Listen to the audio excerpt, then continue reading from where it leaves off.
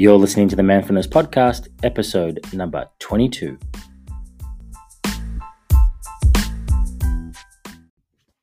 Welcome back to the podcast, guys. It has been a long time since I have had a moment to record a new episode, so I'm glad to be back in the studio. We have had a whirlwind of the start of the year, and just recently got back from Los Angeles where, I got to run meditations and run shamanic sessions, and do a lot of men's coaching over there. So I'm pretty excited for me because it's probably the first time I've taken what I do here in Australia to another country. So it's been a really special time for me. It's been a big time of growth. And there's always a little bit of nervousness, because I know Australians. I am an Australian, so sometimes you're not sure whether what you're doing here will translate to another country, whether men feel and think the same way like we do over here, whether people will resonate with the work that you do. So it was really nice to see that we're all the same. We all share the same insecurities and fears and worries, and also hopes and dreams for our future. So it was really nice for me to travel to LA. I also previously had a really bad impression of LA. When I went there 16 years ago, I was a very different person. I was just out of uni, and when I went there, I found the place to be very, cold and uninviting. And I took more of a liking to New York. I just found the people better there. But you have these experiences, and then you kind of make a judgment across a class of people, which is unfair. So coming back to LA totally rewired that and totally changed me. The people there were beautiful. They were receiving. I had a lot of fun there. We got to spend an extended amount of time there. So we were there for about 10 days. And I really loved it. I loved everything about the place. The weather was great, the people, the food, and for all the Australians out there, their coffee's good, man. They've definitely upgraded. We're big on coffee here, but there was definitely some great places we found to get a good coffee. So I was very pleased. Look, today I want to talk about fear. And as we do this recording, for many of you know, we are in the grips of a pandemic at the moment. The coronavirus has really just taken over. It's taken over our minds and our attention, and it's really cultivated our society at the moment of fear and panic and worry. And even for the best of us who stay pretty calm and collected, there is this fear of what will the future bring. And to some respects, that's warranted, and to some respects, some of that has been put out of proportion.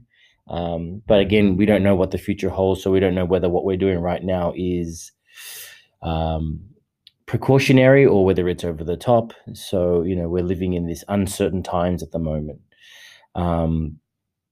But I wanted to talk about fear because I feel like fear is adding another layer to this naturally. And I think the more that we can use this time or this opportunity again to learn and understand ourselves better, I think that's where no matter what happens in the future, we will grow and develop and learn and evolve from it. And that's why I think these things happen for us in our lives. These challenges happen for us so that we can learn about ourselves and we can evolve and eventually become better people, better members of society, and create a better world for ourselves. So even right now, it seems pretty sad and dire. I'm always trying to look towards the positive side of things, and be optimistic. But I want to talk about fear and what fear does to us and what it does to our bodies and what it does to our minds, because I think if we can understand that, then we can become more conscious and become more aware of the internal dialogue that's going on inside of us. And that internal dialogue is really coloring the perception of our world.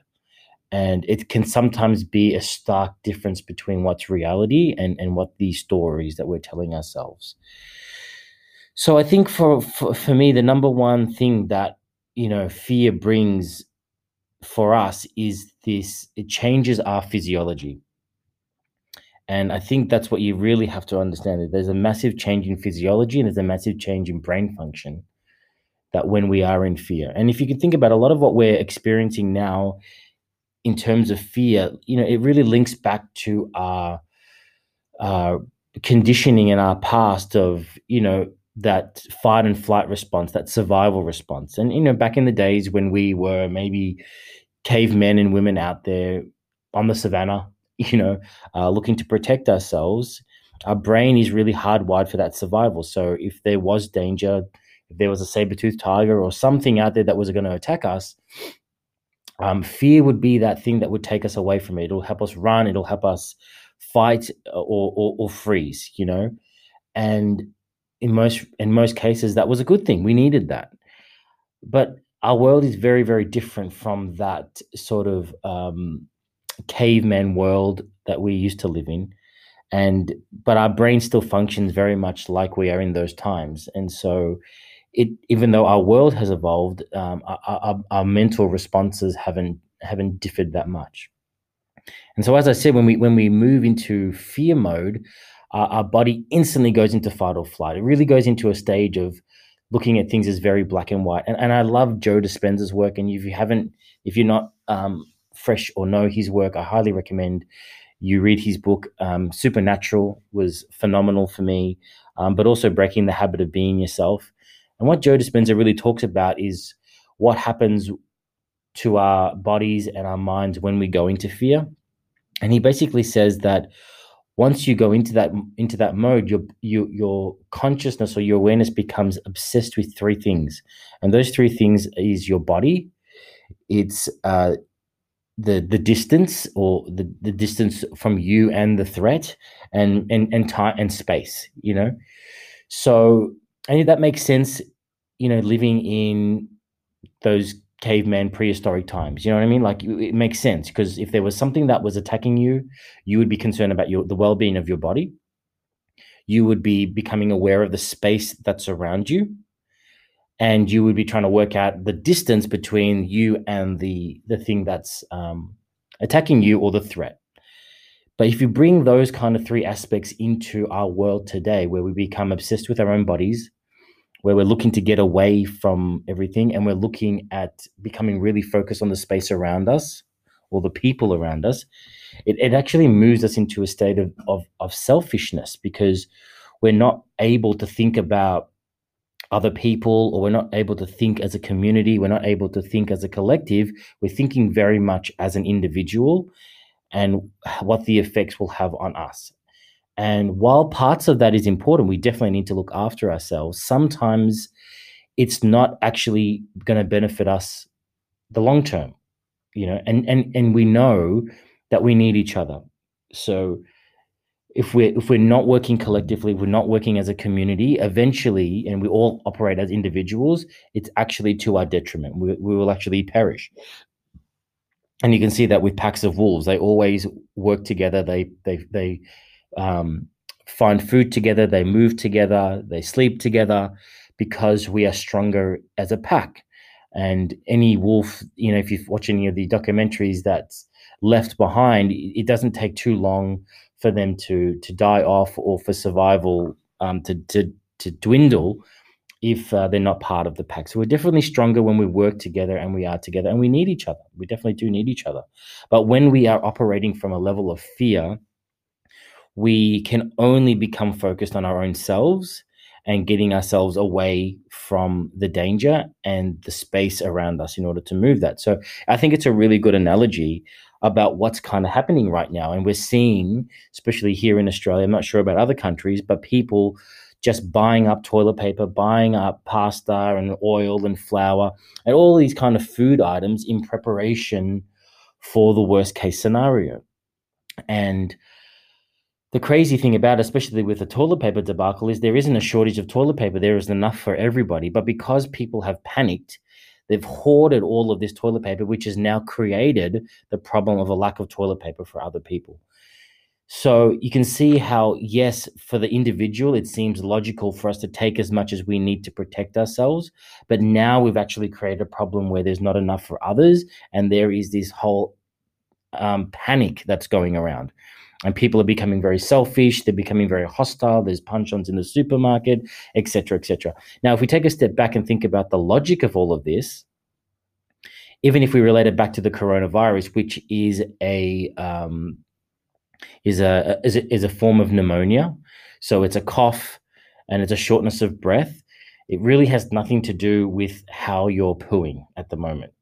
So there is no need to buy excess toilet paper. It doesn't make any sense. If there's anything that maybe we should be looking at storing up on, would be more fresh food items, I would think. You know what I mean? Like looking at those items which are building our immune system, which I'm going to talk about a little bit later. So it doesn't make any logical sense, and all that people are doing is just following the masses. They're just following like sheep and going, well, if everyone else is buying toilet paper, then I should be buying toilet paper, without taking a step back and having a look at why we're buying the toilet paper. Is it really necessary? And is there a threat that needs to be contained? This reminds me, I don't know if any of you guys have seen that on Facebook, but it was this experiment they did where they brought a bunch of people into a doctor's office and they would sound a beep, and on the beep, everyone would sit up and stand up, stand up and sit down. Now, it was actually put on, and everybody in the room was actors, and then they would bring people who didn't know, and they would sit there, and all of a sudden the beat would go off, everyone would sit down and stand up, and then everyone would sit down again. And then after a while, the person that was in the room that didn't know about it didn't even question why the people were doing it. They just synced along. They just were like, oh, well, if everyone is doing it, I should do it as well, without ever questioning it. And it was hilarious to watch, but it's interesting to look at human behavior, because we do want to be part of the pack. We do want to be part of the community, so much so that we will even not question what people are doing and why they're doing it and whether it's the best part of it to go. So it's a really interesting way that we behave, and it seems to be what's been happening with this toilet paper debacle.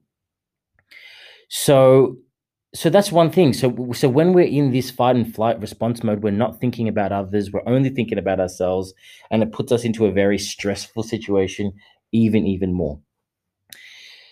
The other thing I want to show you is to refer you to a really, really great podcast called Hidden Brain. And there was an episode on there called Too Little, Too Much.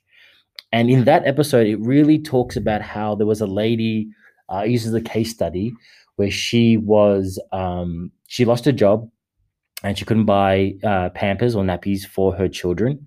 And, was really in stress mode. Her husband wasn't working.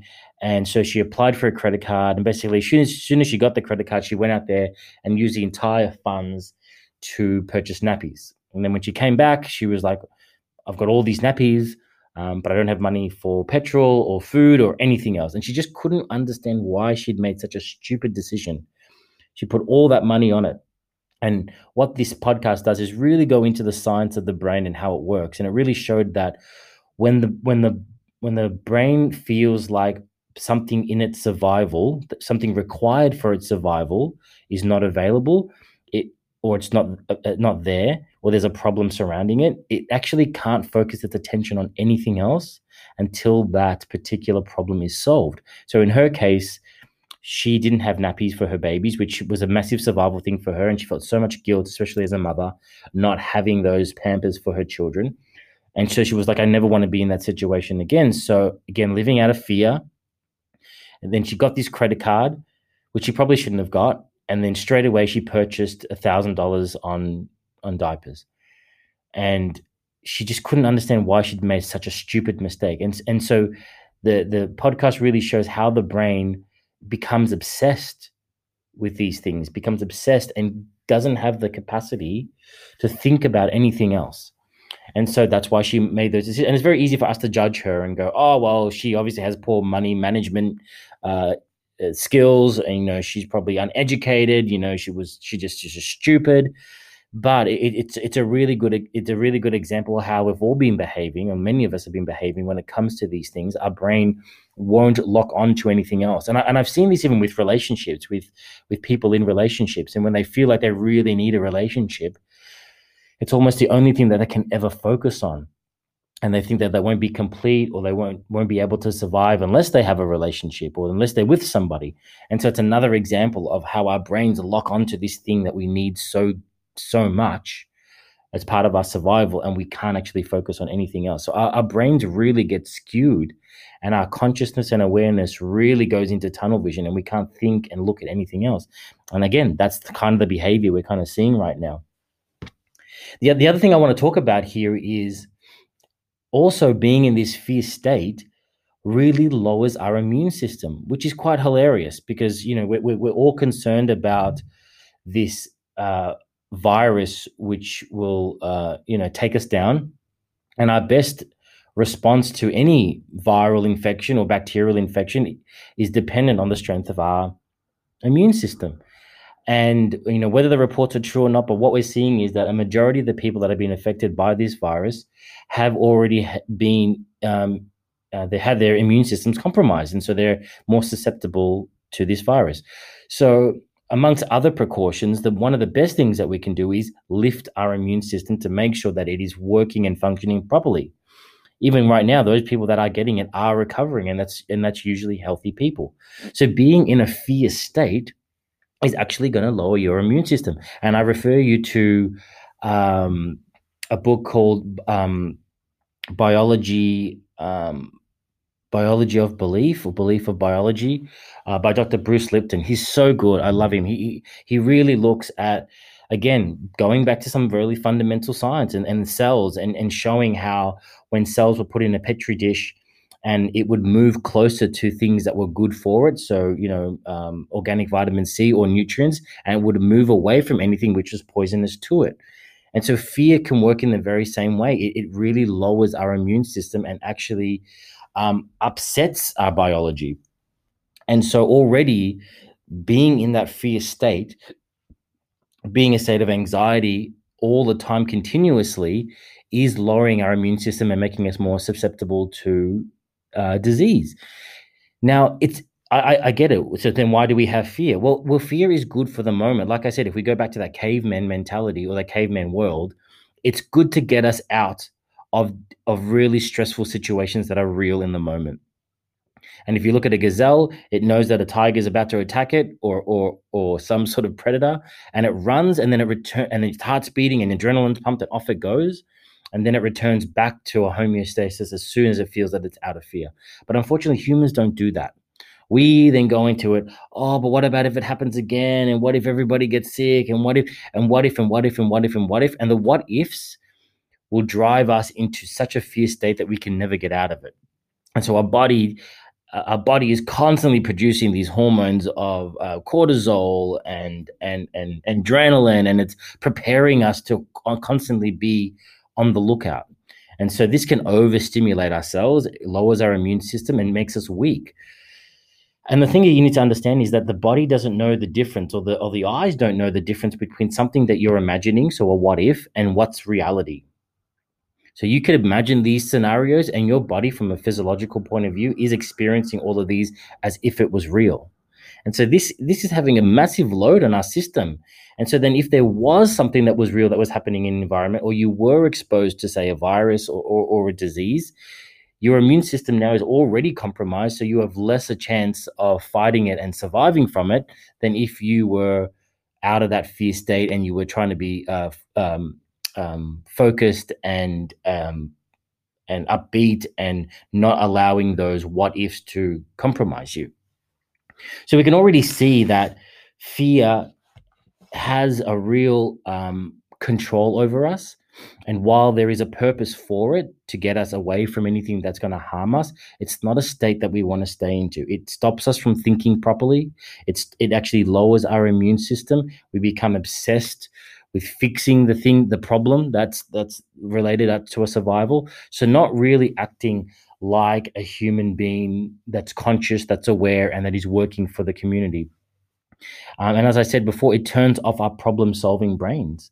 So that prefrontal cortex, where our problem solving comes from, for where higher brain function comes on, it starts to shut off. We're not thinking about what's the solution, what's the best solution. We're just thinking about ourselves and how we can move ourselves away from the threat.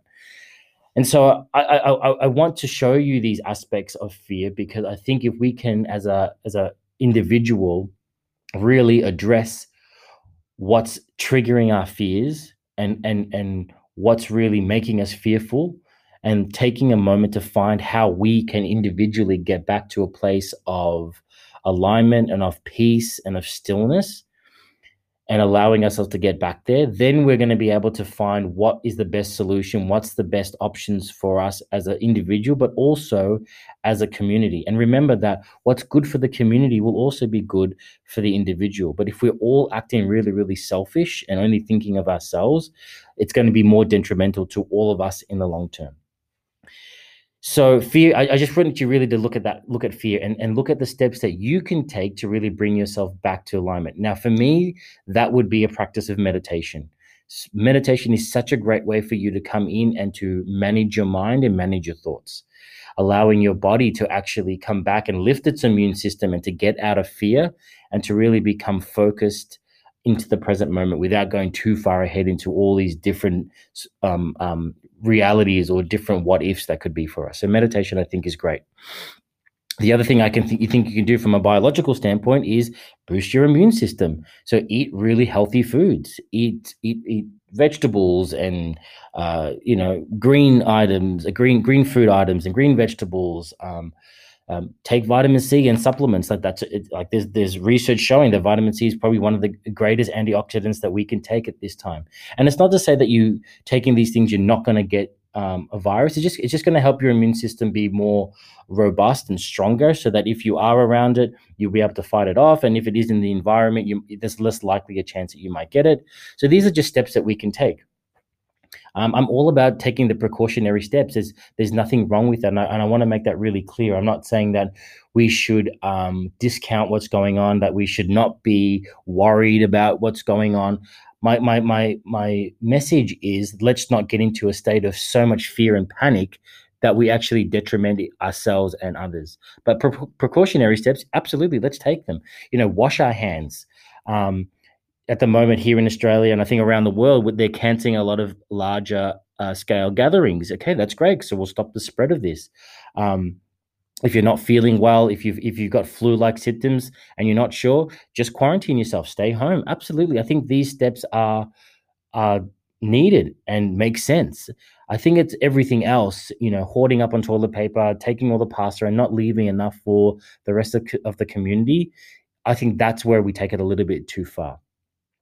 So things that you can do: practice meditation, build your immune system, really. And I think this is where Byron Katie, for those that don't know, Byron Katie book, Loving What Is a great resource to really have a look at your thoughts and trying to find out what is actually true right now. Like, what do we know for sure? That's a great book for me. For I recommend to all my clients. She asked basically the 4 questions: is it true? Is it absolutely true? Who are you being in this moment, and who would you be without it? Which is basically a simplified version of it.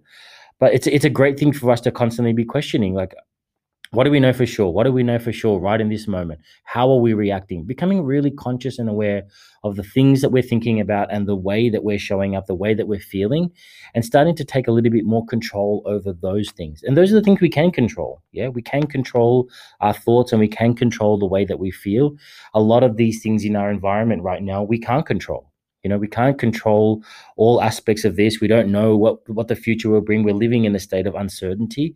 But the best thing that we can do right now is manage our mind, manage our emotions, try to find what's reality and what's a story, and then trying to work from a level of compassion and love so that we can work together as a community and help those that really need it, and not to hoard and be selfish and be cruel to one another.